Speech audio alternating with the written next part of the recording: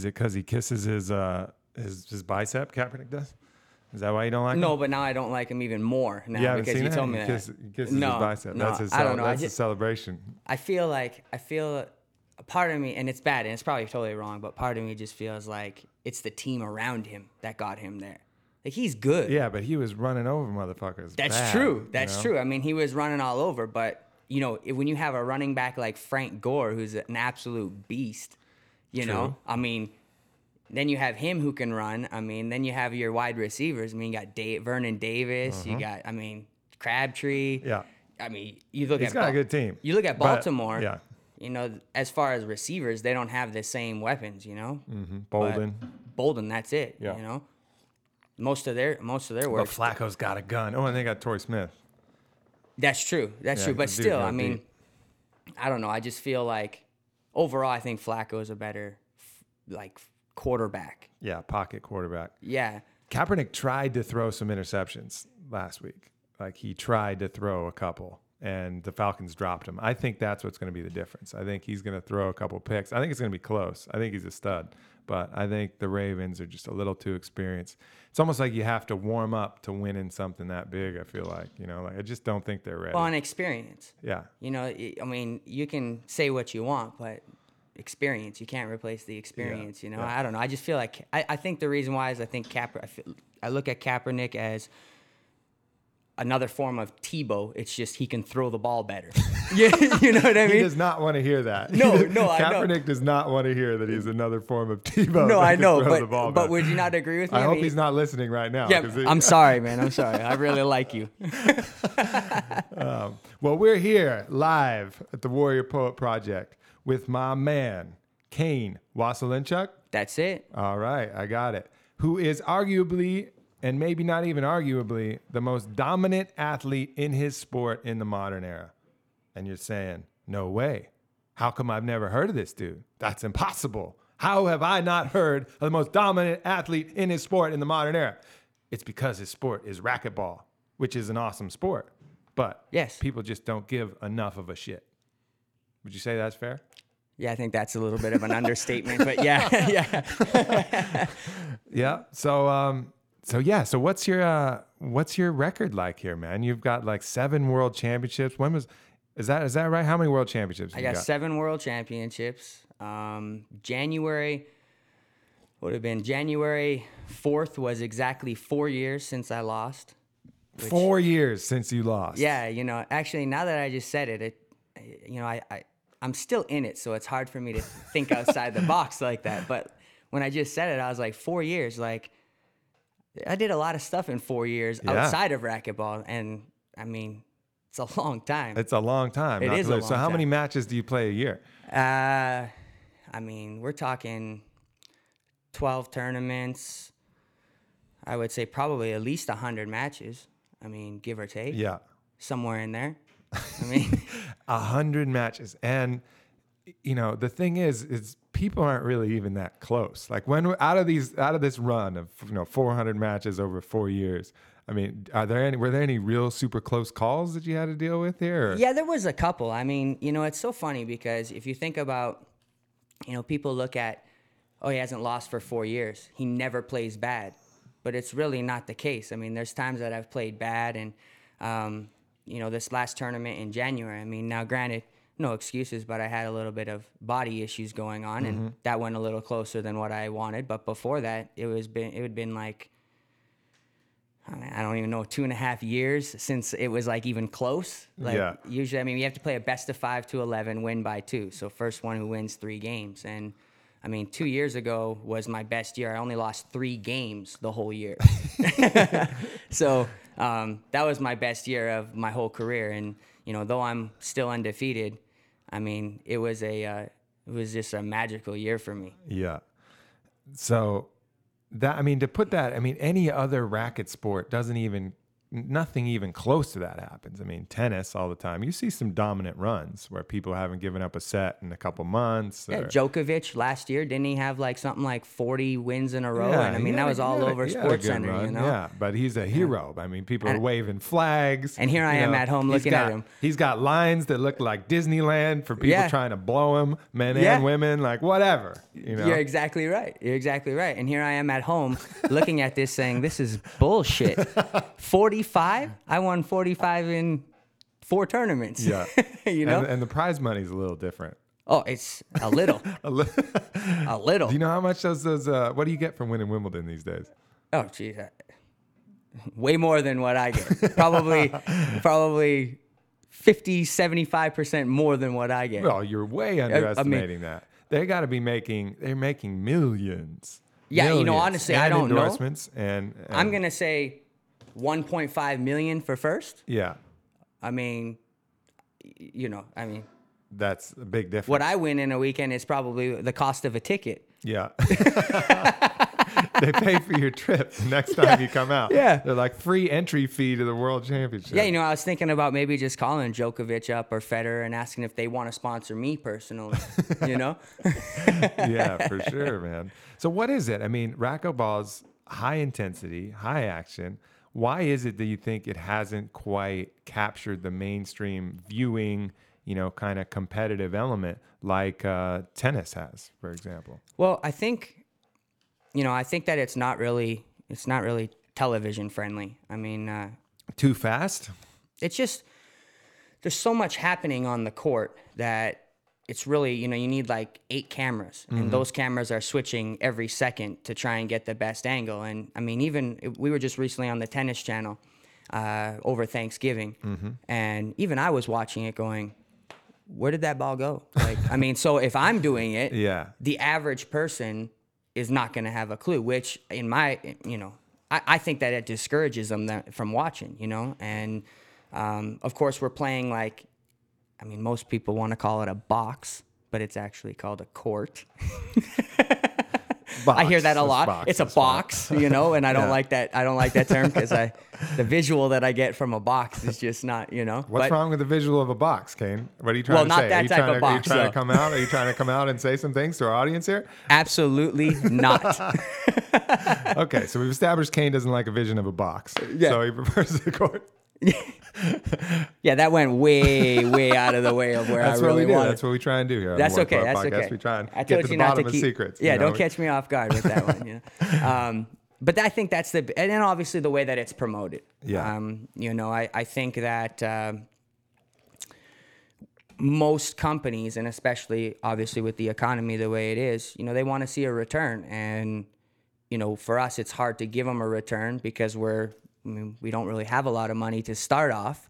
And, you know, so a lot of getting, you know, the TV and all that stuff costs money. Right. I mean, I think that we were looking at an ESPN spot, and for like a 15-minute spot, it was like $10,000 or some stupid thing. Like it was, you know, don't quote me on that, but it was something ridiculous like that. And I mean, you know, we're having a hard time getting tournaments, right, you know, for $10,000, $15,000. Right. So, you know, that's another problem too, is that someone that's going to come in and promote the sport and sponsor the sport, I mean, you know, they got to be willing to put some money into it to try and get it to that next level. Right. As far as the players, I mean, it's probably one of the fastest sports in the world. You know, I think. How fast is that ball moving on you know, full out stroke? Well, top speed. I know I'm a little bigger. I kind of grew up a little bit and filled out a little bit. So, you know, I probably hit the ball a little harder than the last time I was clocked. But I was at 172 on my forehand miles an hour and 161 on my backhand. Wow. That's incredibly fast. And then to imagine that it's bouncing at angles off walls with spins. Yeah. You're trying to follow an that inch shit off the ground. Is ridiculous. So, yeah, but I mean, you know, I've been playing since I was 2 years old. So it's a lot of work. Yeah. Yeah, and you know, I mean, it's a pretty popular sport to play. Like participation is still, I feel like, pretty popular. It just hasn't taken off that viewership role, and it probably is because it's too fast. Well, and I think that there's not enough courts that are clear either. I agree that the not every court, the court that we play at the U.S. Open is 4-wall glass. So we have the capability of putting those cameras there. But when we travel just to these local clubs all around the U.S. and play, sometimes their courts aren't, kind of camera friendly, so to speak. You can only have one camera. I mean, we have irtnetwork.com, which streams all of our matches live, but I mean, the quality, of course, isn't... Sure, if you're trying to stream something that's going 172 miles an hour, good luck. Yeah. Good luck. So, it's not going to be easy, and for me, I'm not going to lie, it's been a little bit frustrating because I've always felt that with what I'm doing could propel the sport. And one of my goals when I first started the tour was I wanted to make racquetball $1 million sport. Now, whether I made that $1 million or not, I would prefer if I did, but, just propel the sport to the next level. And, my response to people now is, I can't do no better. Like, I can't, what do you want me to do, guys? What do you want me to do? I can't do any better. It's 4 years. You tell me if I go another 4 years, finally something will happen. I don't, Right. But so it's a little bit frustrating. So how does that affect your mentality now at this point? How do you stay motivated to be on the top when you've been on the top for so long? Well, a couple things. First and foremost is, I have a family. I have 2 wonderful, wonderful kids, and I've always viewed when I walk on the court, whoever I'm playing is trying to take food out of my kid's mouth. And, it's just, at some point I think in everybody's professional career, you have to find a way to self-motivate. And, that's kind of something that makes me tick, thinking about, having the, visualizing somebody walking up to your kid and taking something from them. Yeah.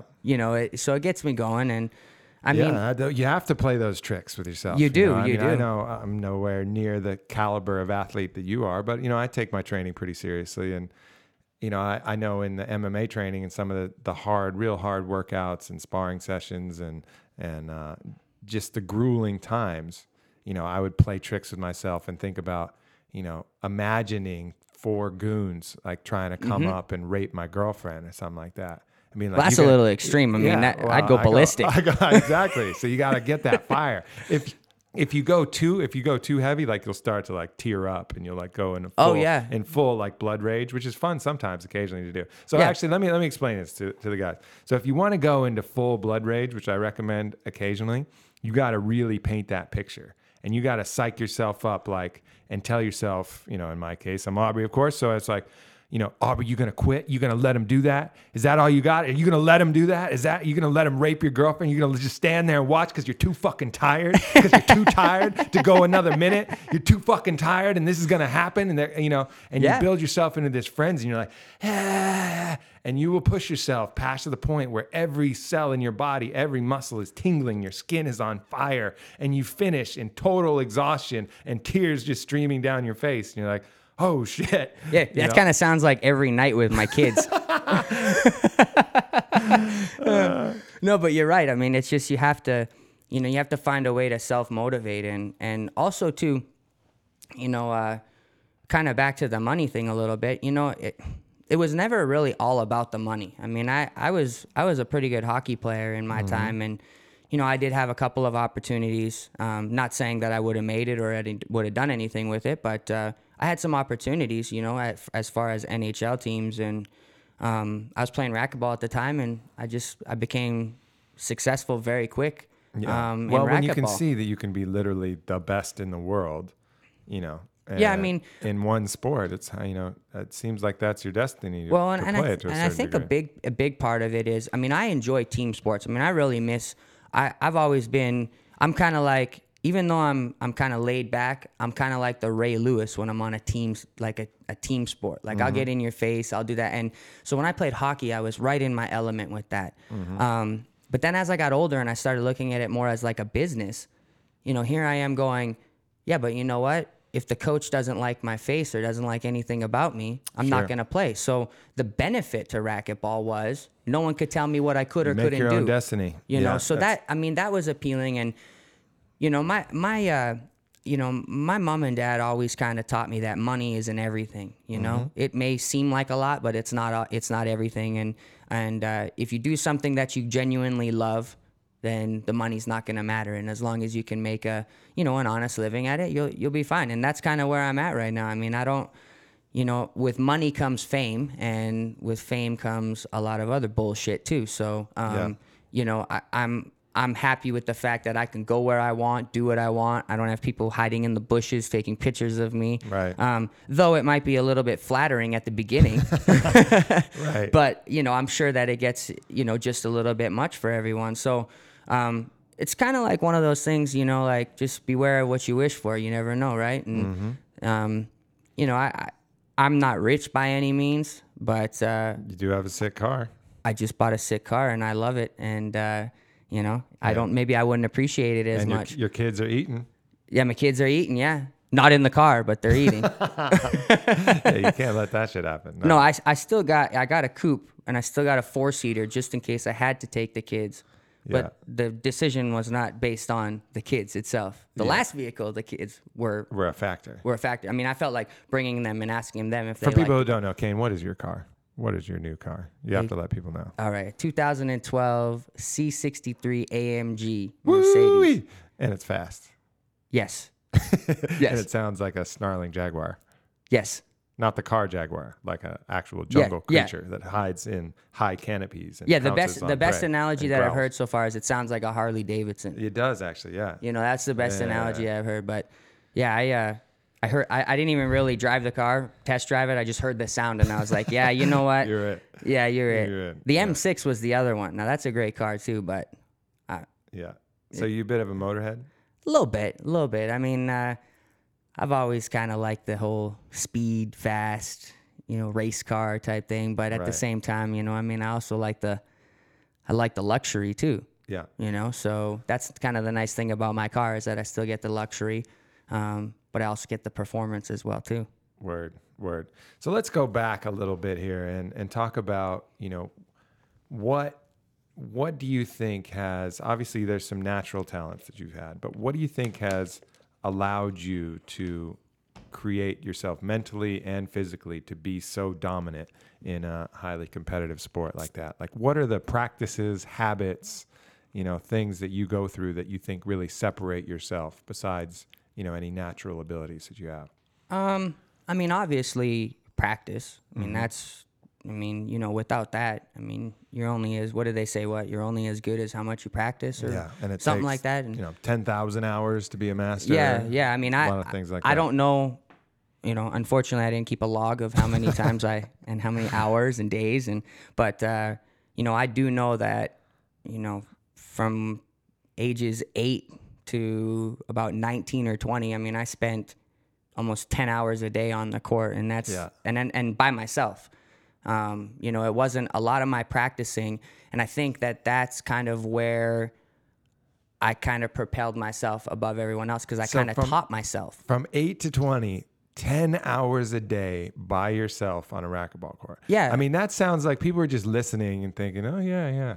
No, you don't understand. It's a fucking empty court, not a box. Yeah, but it feels like a box. And we didn't have iPods back there either. Nothing, just quiet, just the sound of the ball banging off the wall. And you're there by yourself. Mm-hmm. It's like the longest session of athletic masturbation that you could possibly generate. Yeah, with no climax. With no climax at the end. At the end. Very true. But so what? I mean, to imagine that, you have to think, this guy's got to be mad. He's got to be crazy. He's got to be nuts. What would propel a young lad like yourself to want to do that? I mean, what was going through your head at that point? Well, you know, I got into it from my dad. Mm-hmm. So I started playing racquetball when I was 2 years old. So, I mean, you know, when I finally reached like 8 or 9, I mean, I was almost a veteran at my club, you know, which is kind of funny, you know, and I always played older guys but for the most part, it was just one of those things that, you know, I didn't grow up with a lot of money. I didn't grow up with a lot of those royalties that, you know, some people do. And, you know, though at the time going through it, I look at it and I go, man, it sucked. But now it was kind of my getaway. You know, it was kind of my, while my friends wanted to go and party and do that. Don't get me wrong. I did my fair share of partying. There's no doubt. But when it was time to get down to business, you know, I was at the court, and, you know, I would miss high school parties. I missed my prom or whatever you want to call it, because I had a tournament, you know, I mean, I had to do community service one time, and I missed my court hearing when I was younger. You know, we got in trouble as little kids, and I missed my court hearing because I was at a tournament. Yeah. You know, so I mean, it was just one of those things that, you know, it was kind of my way to just get away from everything. And what better way than getting into the court and bashing a ball around as hard as you can? It's kind of a meditation. You know, I was a basketball player, and even still to this day, you know, just going out and shooting some hoops on a quiet court by myself is really calming. You know, it's like a moment. There's something about it. It's a moment to like let your mind kind of unwind, and you know what you're doing, and you're just kind of focused on what your body's doing, and it's really quite peaceful at that level. But you know, then again, there has to be, while that may take you for the first hour or two, then there has to be a crazy drive to push yourself to practice past that. Yeah, no, past that moment. I agree. I mean, when I was 8, 9, 10, like I won, when I was 10 years old, I won junior world championships and stuff. Like, I mean, and how old was that? How old did that go up to? Well, I mean, you can play 8 and under to 16, 18 and under. But excuse me. So when you were 10, who were you competing against? I was competing against other 10-year-olds in the world championships, junior world championships. Right. But as far as overall competition, I was competing against 30-year-olds, 40-year-olds, 20-year-olds. I mean, in my first tournament, it was when I was 4 years old. I played Ladies C, and then I won my first tournament when I was 5.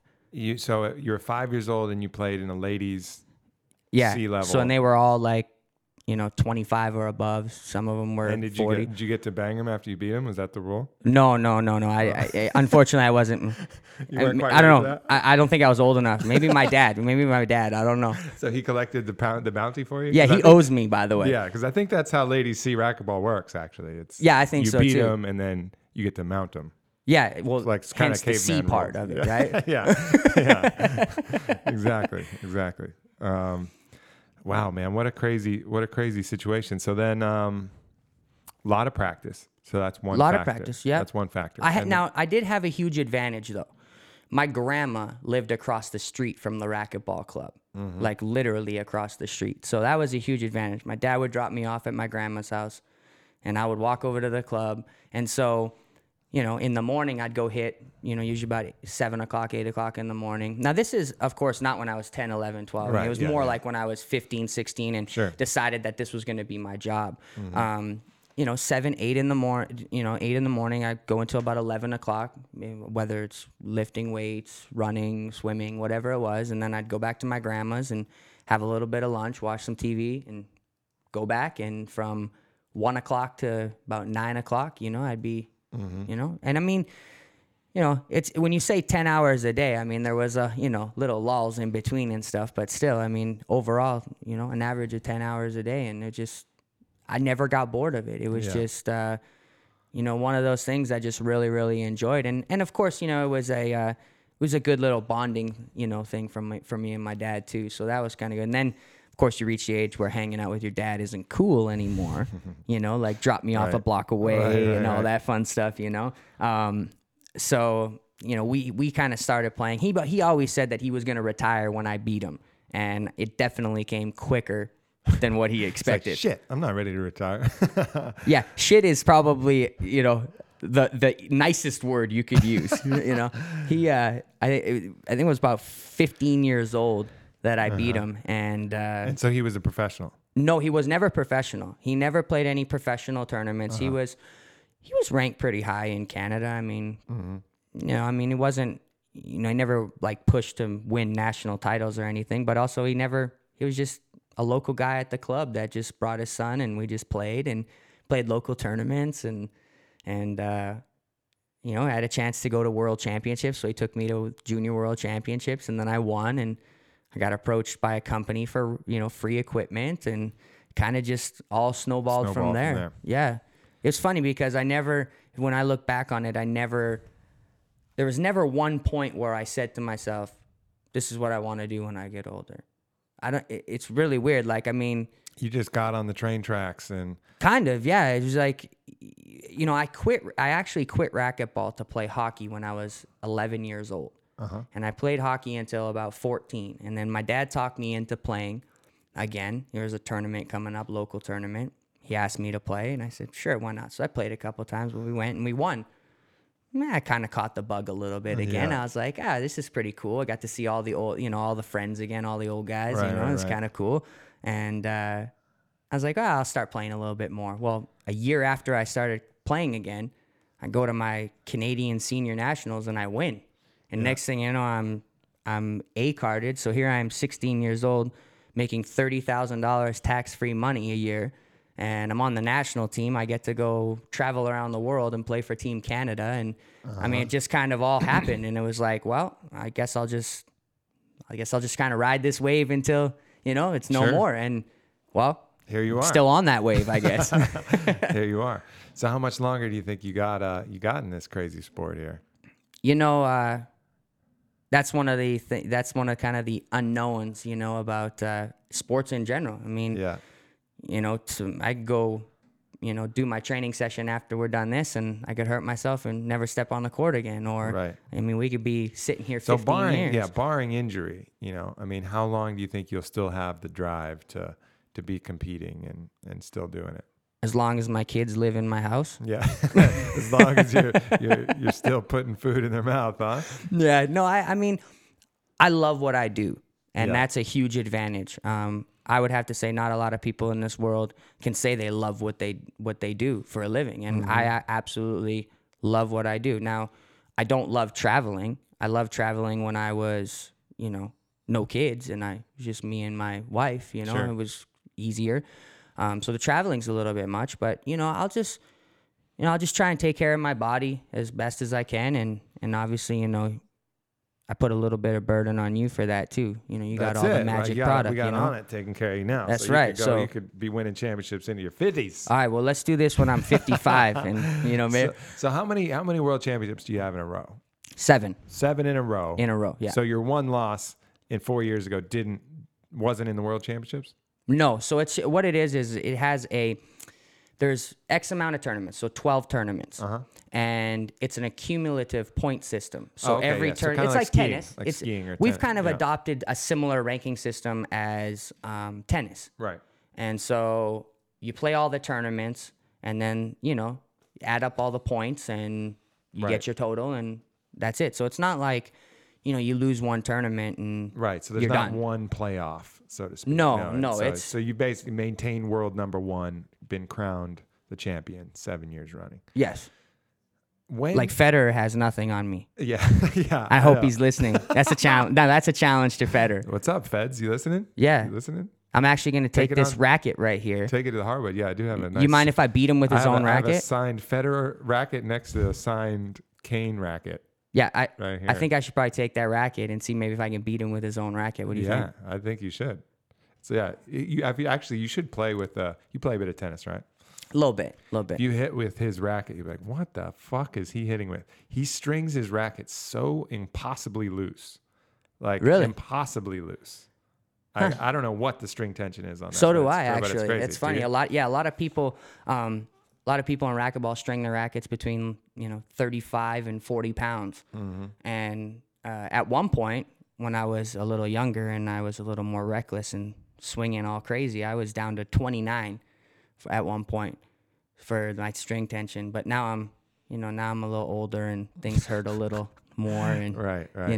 Not saying anything, but it's the truth. Yeah. I get a few more aches and pains than I normally would have when I was younger. That's how it happens. But it's it's one of those things. It's for me, the whole relation for tennis and racquetball is I get that all the time when I'm at tournaments. You play tennis? A little bit. Yeah.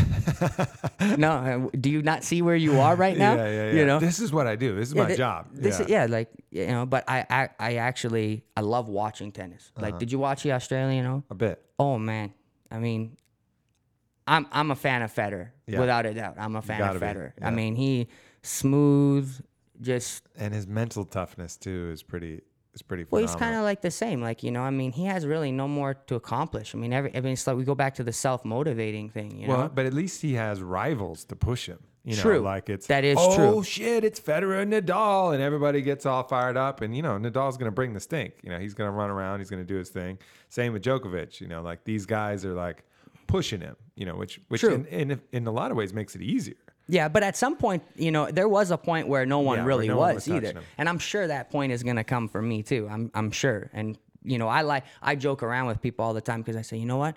All I'm doing is I'm just trying to delay the inevitable. That's all I'm trying to do, you know, because eventually it's going to happen, you know, and, you know, it's not an easy pill for me to swallow. You know, How much do you detest losing? Well, it's going to sound bad, but I've actually forgotten what it feels like to lose. Like, and I know That's like the best. That's the best shit talking line. I use that occasionally. Yeah. Like I'll lose something. I'll be like, man, thank you for reminding me what it feels like to lose. Let's play again. It sounds so bad. It really does. It sounds horrible, but it's the truth. Like, the closest I can say is when I don't play good. Yeah. You know, how hard on yourself then when you don't play good? What's your own? You know, I mean, but you're still winning. That's the thing. It's like way easier to be brutal on yourself when you miss a shot and you lose. Yeah, I mean, yeah, it's I'm not gonna lie, it's tough. You know, I mean, most people they win, they think they do everything right. Right. And so why do I need to analyze it? I won. Right. You know, but for me, holding yourself to your own internal standard. Yeah, I have high standards for myself, and trust me, I know what I can and what I can't do. And there's not too much that I can't do on a racquetball court. Sure. And, you know, I think also, too, with all that being said, no one will ever outsmart me on the court either. I think that's another reason why I haven't been beaten or even pushed for a while is because, you know, there's a lot of little scenarios that happen in one match of racquetball. You know, you come out with your game plan, it doesn't work.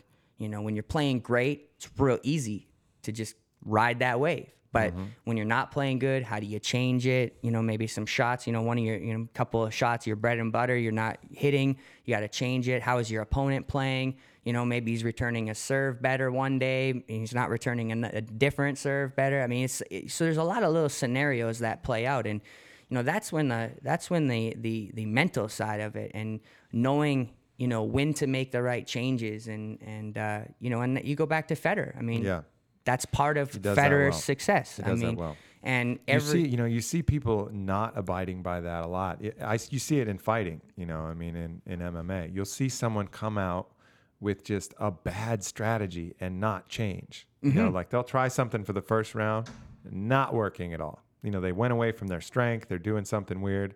And you're like, okay, like make the adjustment. And even sometimes the corner will be like, hey, make the adjustment. And they just won't do it. Yeah, you know, which is a bad trait, but a good trait too. It's like you're sticking to your game plan, but it's not working. So you got to... There's the balance. Yeah, you got to know when to stick with it and when to abandon ship and try something new. Yeah, and in defense to that person who just sticks with their game plan, it could work too.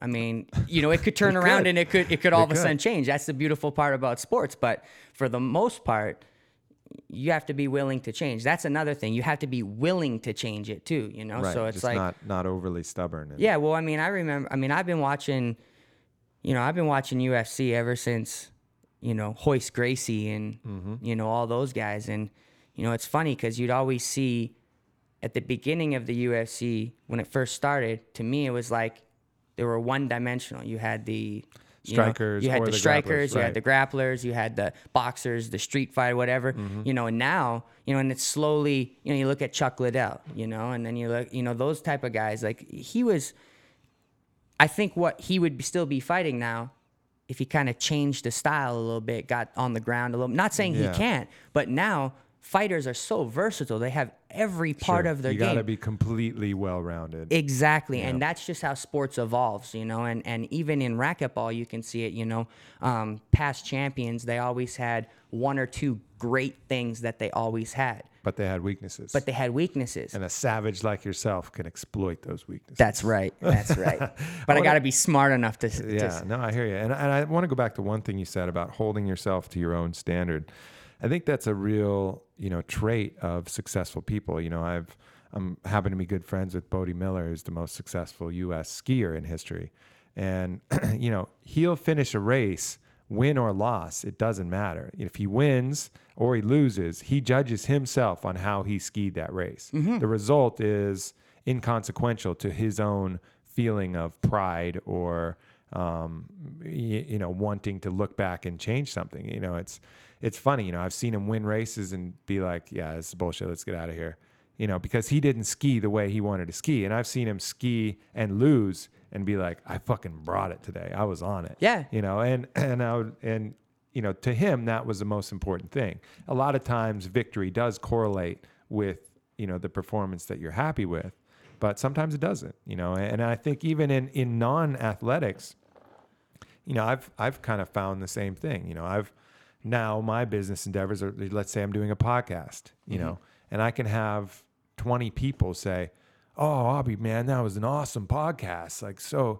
But I'll know myself if I was sharp, if I brought up what I wanted to bring up, if I was present, if I was in the moment, regardless of the result, I know internally how well I did. And same when I show up at work every day. Yeah. And that's it. In some previous business endeavors, I was externally successful, and I would have people congratulate me on my position. But I never was able to take that in, because I knew I hadn't brought everything that I could to the table. I mean, I'd have to say that even though in these 4 years I'm undefeated, I would have to say that I've walked off the court disappointed with myself more than I have been happy with myself. The win, I know the feeling of winning. That's not the issue anymore, right. But in that whole 4 years, it's not like I played lights out the whole 4 years. Right. And so I've I've walked off the court beating someone in 20 minutes, and I turned to my wife and I'm like, this is bullshit. Like, this is absolutely bullshit. And here's my wife going, what do you want to do? Like, what are you talking about? Get back to the room and I'm all quiet. And she's like, I can't even believe you have this attitude. You won. And it's like, yeah, but sometimes I win and I don't feel like I should win. Right. And even though I win, it doesn't feel like the win just because, I know what I can bring to the table. Yeah. And, look, that's the beautiful thing about athletics is that, and, it's just, you never know how you're going to play from day to day. One day, and that's kind of, you just got to stack the odds in your favor. Well, that's what's so cool, I think, about the body itself, the mind and the body. That's where I kind of get a little bit intrigued, is because it's like my tournaments generally run Friday, Saturday, Sunday. Well, on Friday, now, granted, the competition from the first round to the finals is different, but, Friday and Saturday, I bring it, kick the shit out of the guy, bring it, beat him in 15 minutes. And then in the finals, it's like I'm not seeing the ball right. I'm not. My stroke doesn't feel good. I'm not hitting the ball as hard or as crisp, or and that's kind of the intriguing part to me. It is. No, there's some weird stuff. Even for me, who's I'm supplementing and doing really good things for my body as much as possible, and kind of been working out really hard since I was, I don't know, like you said, 10 or something like that. Y'all still get surprised in both sides. Like, I was in the gym the other day and I've been traveling a lot. I've been fucking off, so I was expecting the typical like decline in strength and ability. And for some weird reason, like, I have no idea why, I was like stronger than I was 6 weeks ago. Mm-hmm. And the body just somehow, some combination of rest and whatever it was that day was allowed me to do that. And it used to be like that when I was playing ball. Like, some days I could get up and dunk the ball and be like, yeah, right on. And then other days I'd go up and like set my focus and go up to go hammer one, and it would be like, not even close. Yeah, actually, you know what's funny is that actually happened to me yesterday. I went and hit the ball with my wife and got in there, and I hadn't hit the ball for about a week and a half. I was just kind of nursing a couple of injuries, and thought, hey, I'll go hit the ball with my wife. No big deal. Got in the court, and I started hitting the ball, and I was like, I am hitting the fucking shit out of the ball right now. And I'm like, I feel so good. And so I hit some forehands, go to the backhand, hit some back. I'm like, geez, this is unbelievable. Hit some serves. Wife walks on the court. Hasn't even warmed up yet. My wife didn't even walk onto the court. Walks on the court. I go, I'm done at any time. I can go home anytime. My wife is like, what are you talking about? I'm like, I feel absolutely awesome. Like, I was like, I feel great. I got it. It was just like, okay, it was like one of those things, like just being reassured that I still know how to do it, Right, but right. but sometimes, sometimes that time off, just letting your body heal, and not only that, letting the mind heal too, take your mind off of it a little bit. Yeah. You get so engulfed sometimes when it's your job, and when you do that, then you really start looking at it as a job instead of looking at it as something you love. As a joy. Yeah, and I've done that more than a couple of times in my career. But of course, being the number one player, you have people expect certain things from you. Tournament directors expect certain things from you. So, and it's the same with people in your job. Whatever, you're going to have expectations to live up to. But I think that's a good point, is to give yourself a mental break.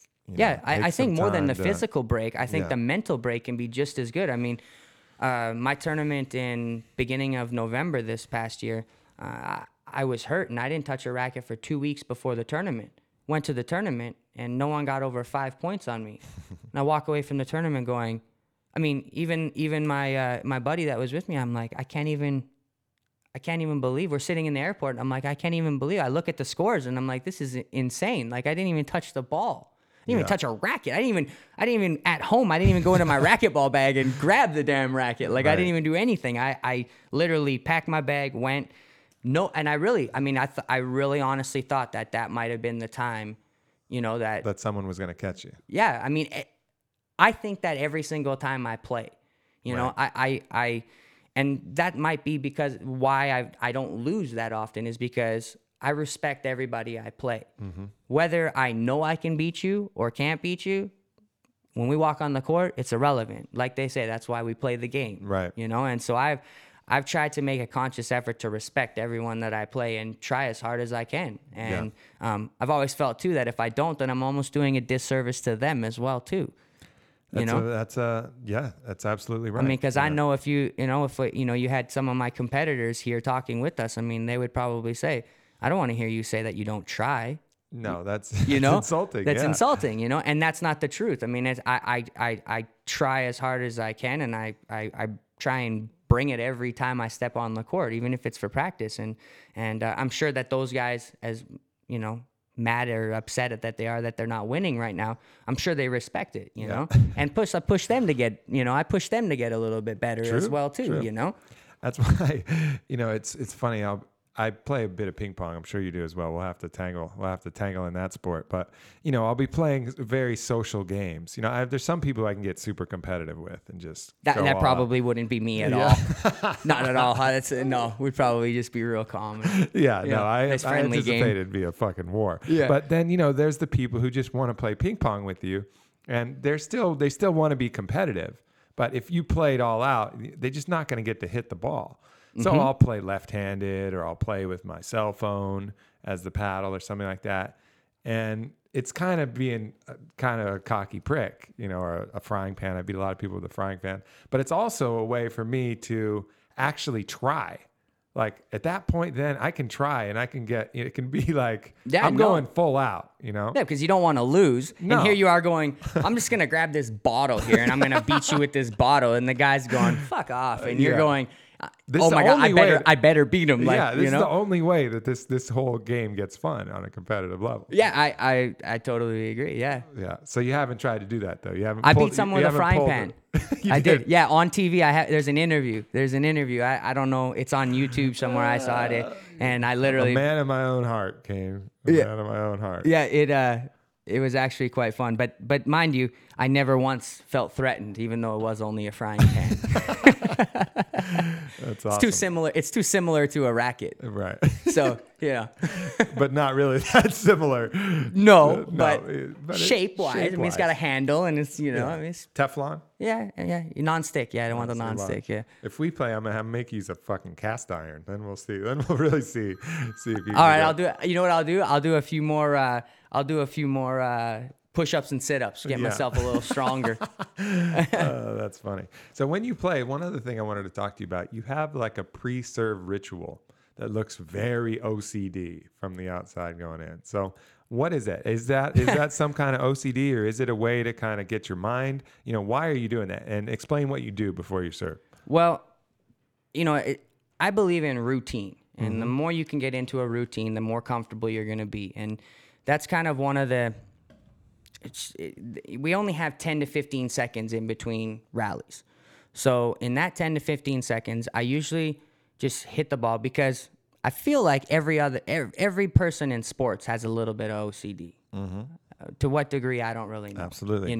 But and superstition. Yeah, I used to have that. I don't have it anymore. Good. You rid yourself of that? Yeah. But for the most part, I'm trying to clear my mind, forgetting about whether I got a bad call or whatever the case may be last rally, and just clearing my mind, getting ready, focused, what serve I'm going to hit.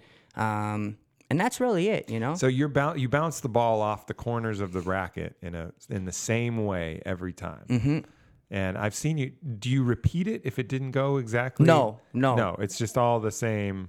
No, and sometimes I don't do it all the time. Now in the early matches, I kind of like to overwhelm my opponent, so I don't do that, because it's like rally's over, I get into the service box, right, and I start serving. Just push the pace, like a no huddle offense. Exactly, because I know that those guys aren't going to be able to to keep up. Whereas in the finals or even in the semifinals, obviously the competition is better. So, you just want to take that little bit of time to get refocused for whatever happened the last rally. Sometimes, you get a bad call and it may rattle you a little bit, depending on, at what point in the match. And so it's just it's what I do just to kind of clear my mind and, get ready for what's about to come. It makes sense. So you're almost like, I've been reading a lot of one book in particular, talking about bringing yourself to the zero state. And they're talking about it in a spiritual sense, but also in an athletic sense. That's the state where you're in the zone, where your mind shuts down to a certain degree, and you're just allowing what, naturally will come, the inspiration that comes from your own knowledge and any kind of higher knowledge and all the training and everything, to just act without you interfering.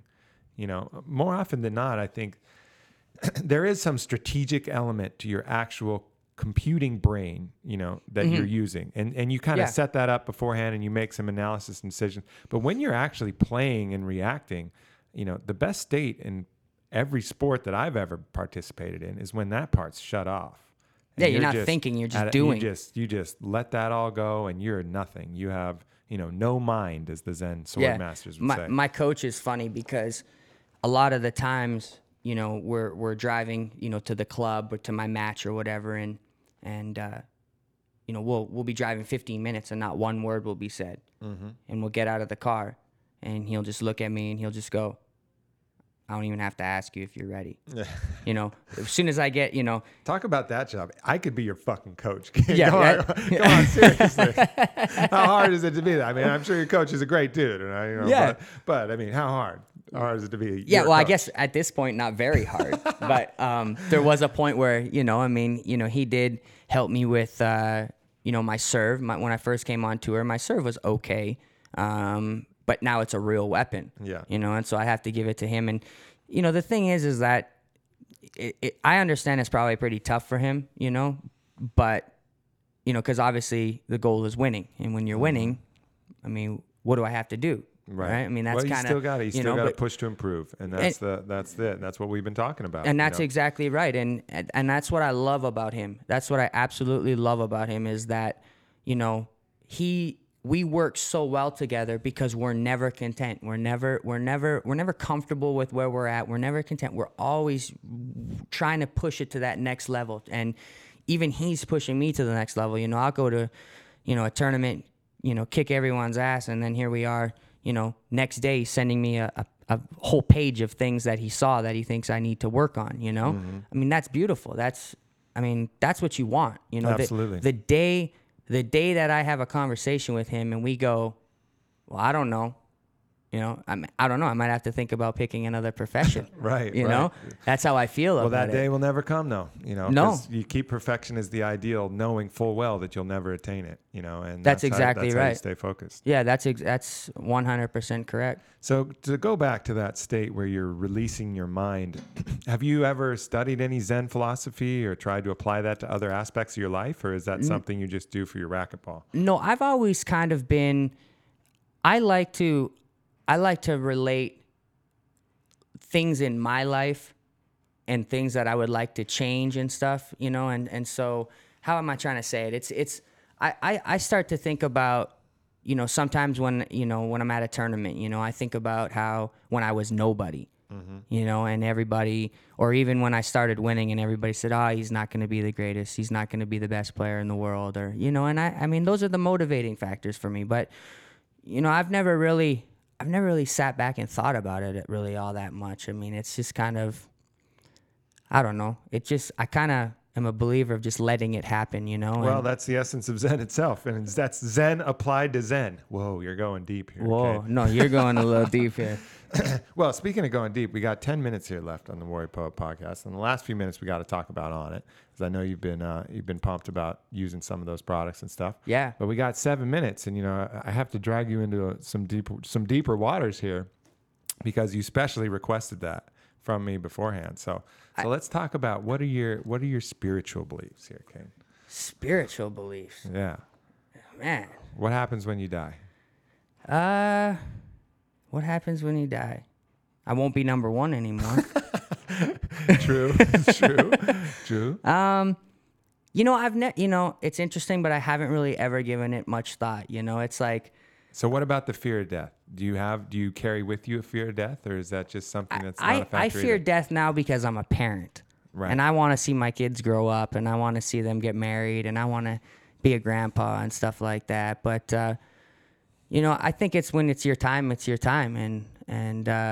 you know, I don't think that there's, you know, everything happens for a reason, you know, and sometimes that that's reason. a spiritual belief in itself. Yeah. So what is causing everything to happen for a reason, Kane? You know, I don't know. You don't know. I don't know.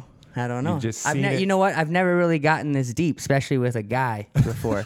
I don't know. You're talking. You don't like those visions of boxes. So who knows? Who knows, Kane? True.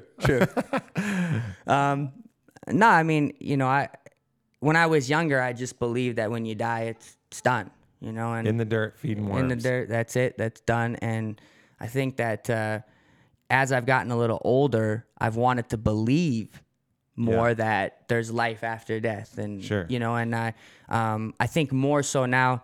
I had one of my favorite dogs pass away just this past year, and I never really looked at it like this, but I was like, you know, one day I'll see you again, and I found myself sitting there going, okay, hold on here, you know. Disney says that all dogs go to heaven. Exactly. But you know, for me, you know, it was like I never really thought about like the afterlife, you know. But then when she died, I was kind of like, you know, that's okay. One day I'll see you again. It'll be, you know. But where my beliefs before were kind of more along the lines of, and it's just over, you know. Yeah. So I guess, you know, in that sense, I guess I've kind of changed a little bit, you know. Mm-hmm. But it's, you know, it hasn't been a dominant force in your life. It doesn't, you know, the fears, the things don't really detract, and it's just kind of, it seems like an open-minded agnostic is how you've, as you would talk about it. Yeah. And I think that's probably a better way to be, because the more you try to choke down other people's philosophies, the more bullshit you're choking along with it. I think that the process of growing up, you come to the conclusion with your own beliefs, and you start believing, you know, as things transpire in your life, as things go on, you know, you kind of take on your own belief system. Absolutely. And I think that's the key core to anything that's true. And what all of the shamans that you see, what all the experiential spirituality will teach you is you don't need to listen to anything. You know, anything that's true, you can find out for yourself. Mm-hmm. You know, so all this talk about read these words and have faith, you know, bullshit. If you can't feel it and see it yourself somehow, maybe you're not quite capable yet, but if you went on that path to see it and use the proper tools, to see that, you could experience the same truth and come to the same conclusions. And I think that is the ultimate litmus test for true spirituality. Can you come to those same conclusions if given the right circumstances, given the right motivation? And if the answer to that is no, then it's probably not true. Yeah, I don't know. I've always, my parents always kind of said, do what you believe in, and so it's always been hard for me to hear someone else speak about their beliefs and then kind of ride those coattails. Right. It's always kind of been, for yourself.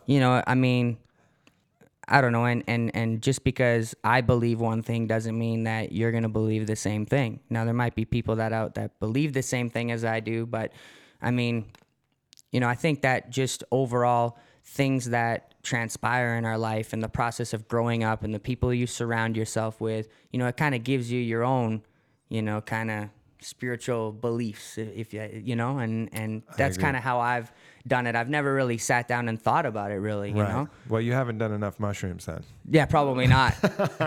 that's only shroom tech. Only shroom tech. Yeah. Yeah. Well, nice segue. And they're kind of magic. You're like a professional radio guy. Almost. So let's talk about, we got 5 minutes left. Let's talk about, some of the Onnit products that you've been trying out. Because, of course, this podcast is sponsored by Onnit.com, ONNIT.com, where you can get some fine supplements that badass world record holding racquetball champion, 7-time. But let's make it clear, just because you take lost in 4 years, people will also be taking along with you at the same time. That's exactly right. Yes, but however, just because you take it doesn't mean that you're going to come and beat me either. Okay, so I believe in your product, but it's not a magic fairy dust pill. Yeah, no, it's not. No. So how's it helped you? What are some of the products you've enjoyed and interacted with? Well, I'd have to say that. Well, you know this as well. I do. One of my favorites is the Tonka bar. Oh, the Tonka bar. He loves the Tonka bar. Oh, those things are unbelievable, unreal. I could live on those things. Yeah.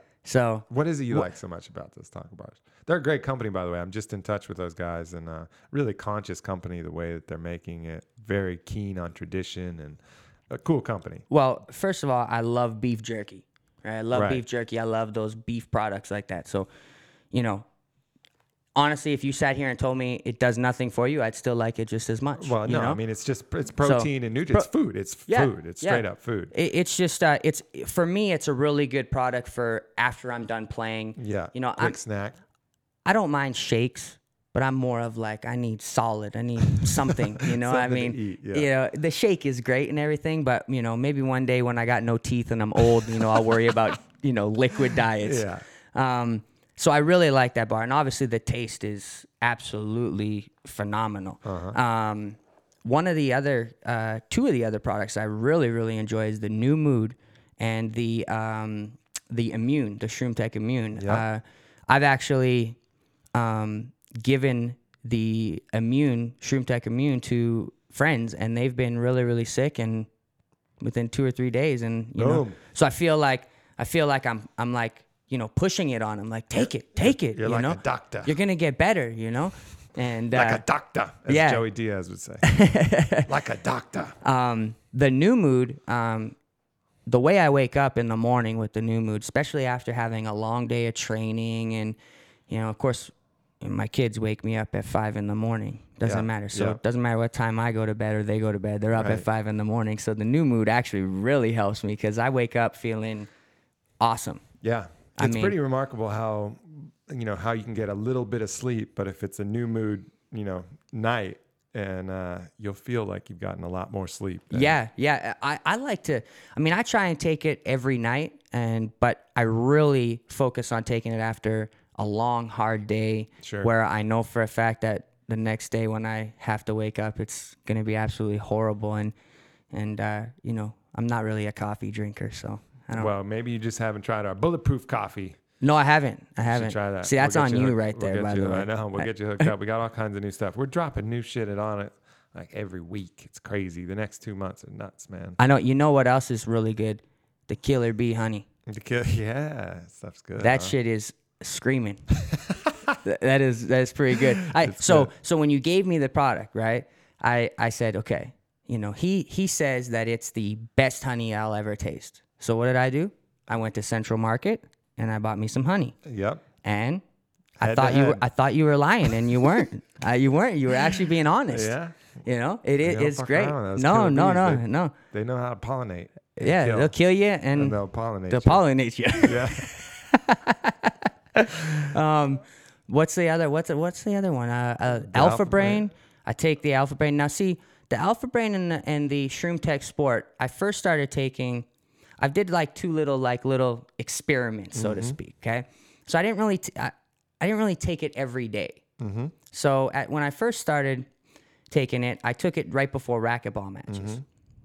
It made me feel phenomenal. I mean, I would have to say the thing that I enjoyed the most was the clarity of the way I saw the ball, my reaction time, stuff like that. And then I was like, let me see what it's like taking it for a couple of weeks.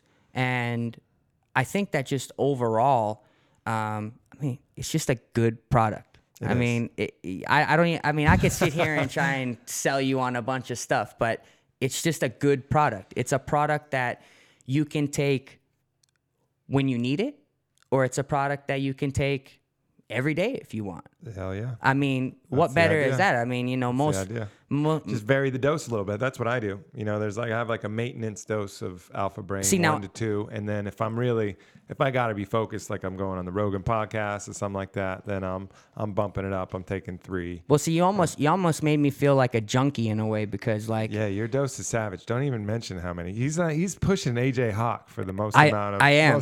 I was.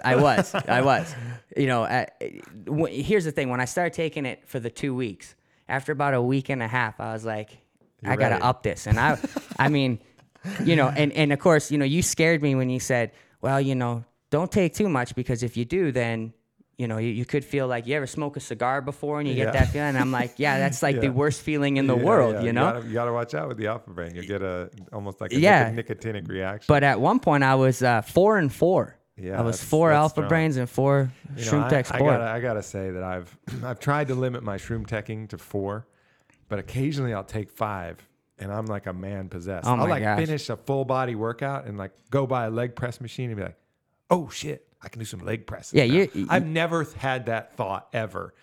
Finish a brutal kettlebell workout, do some other training, and then walk by a leg press and be like, oh, that looks good.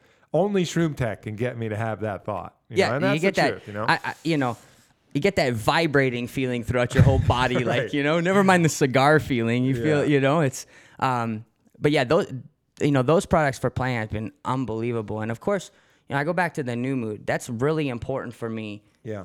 Especially when I'm traveling, and also to the Immune too. Yeah. I mean, those two products are great for me just in the traveling, getting to tournaments, wanting to, having to wake up early, getting ready for the match, later in the day. Just that feeling of waking up, brand new is a good feeling. I hear you, brother. That's been that's a wrap for us. That's it? Kane. That's it, man. We can't go no longer? That hour goes fast. We can't go no longer? No, it's a 1 hour podcast. Oh, man. I ain't Joe Rogan. I can't talk for 3 hours. I'm not high enough. All right. Hey, Joe, call me if you need anyone. An hour isn't good enough for me. All right, my brother. So if people want to Google you, it's Kane, Kane, Waselenchuk. Let me try this. Waselenchuk. Yes, that's it. Boom, bitches. I got it. So Google him. Check out some of his matches. It's pretty sick. It's pretty insane stuff. YouTube as well. Yeah. I think you can get. Well, Google will get you to YouTube. Are you sure? Usually, I think they're the same company. But yeah, maybe you might want to stay away from my name. I don't know what comes up when you get my name up there. You never know. Just stay off the other kind of. I wasn't the best kid when I was younger, so you never know. All right, my brother. Well, thanks for stopping by. Much love, and keep kicking ass. Thanks, man. Appreciate it. I had fun. Every once in a while. You better call me to do this again. Hell yeah. All right, good. Just the beginning. All right, I'm gonna hold you to that. All right. All right, man. Good, All right, thanks.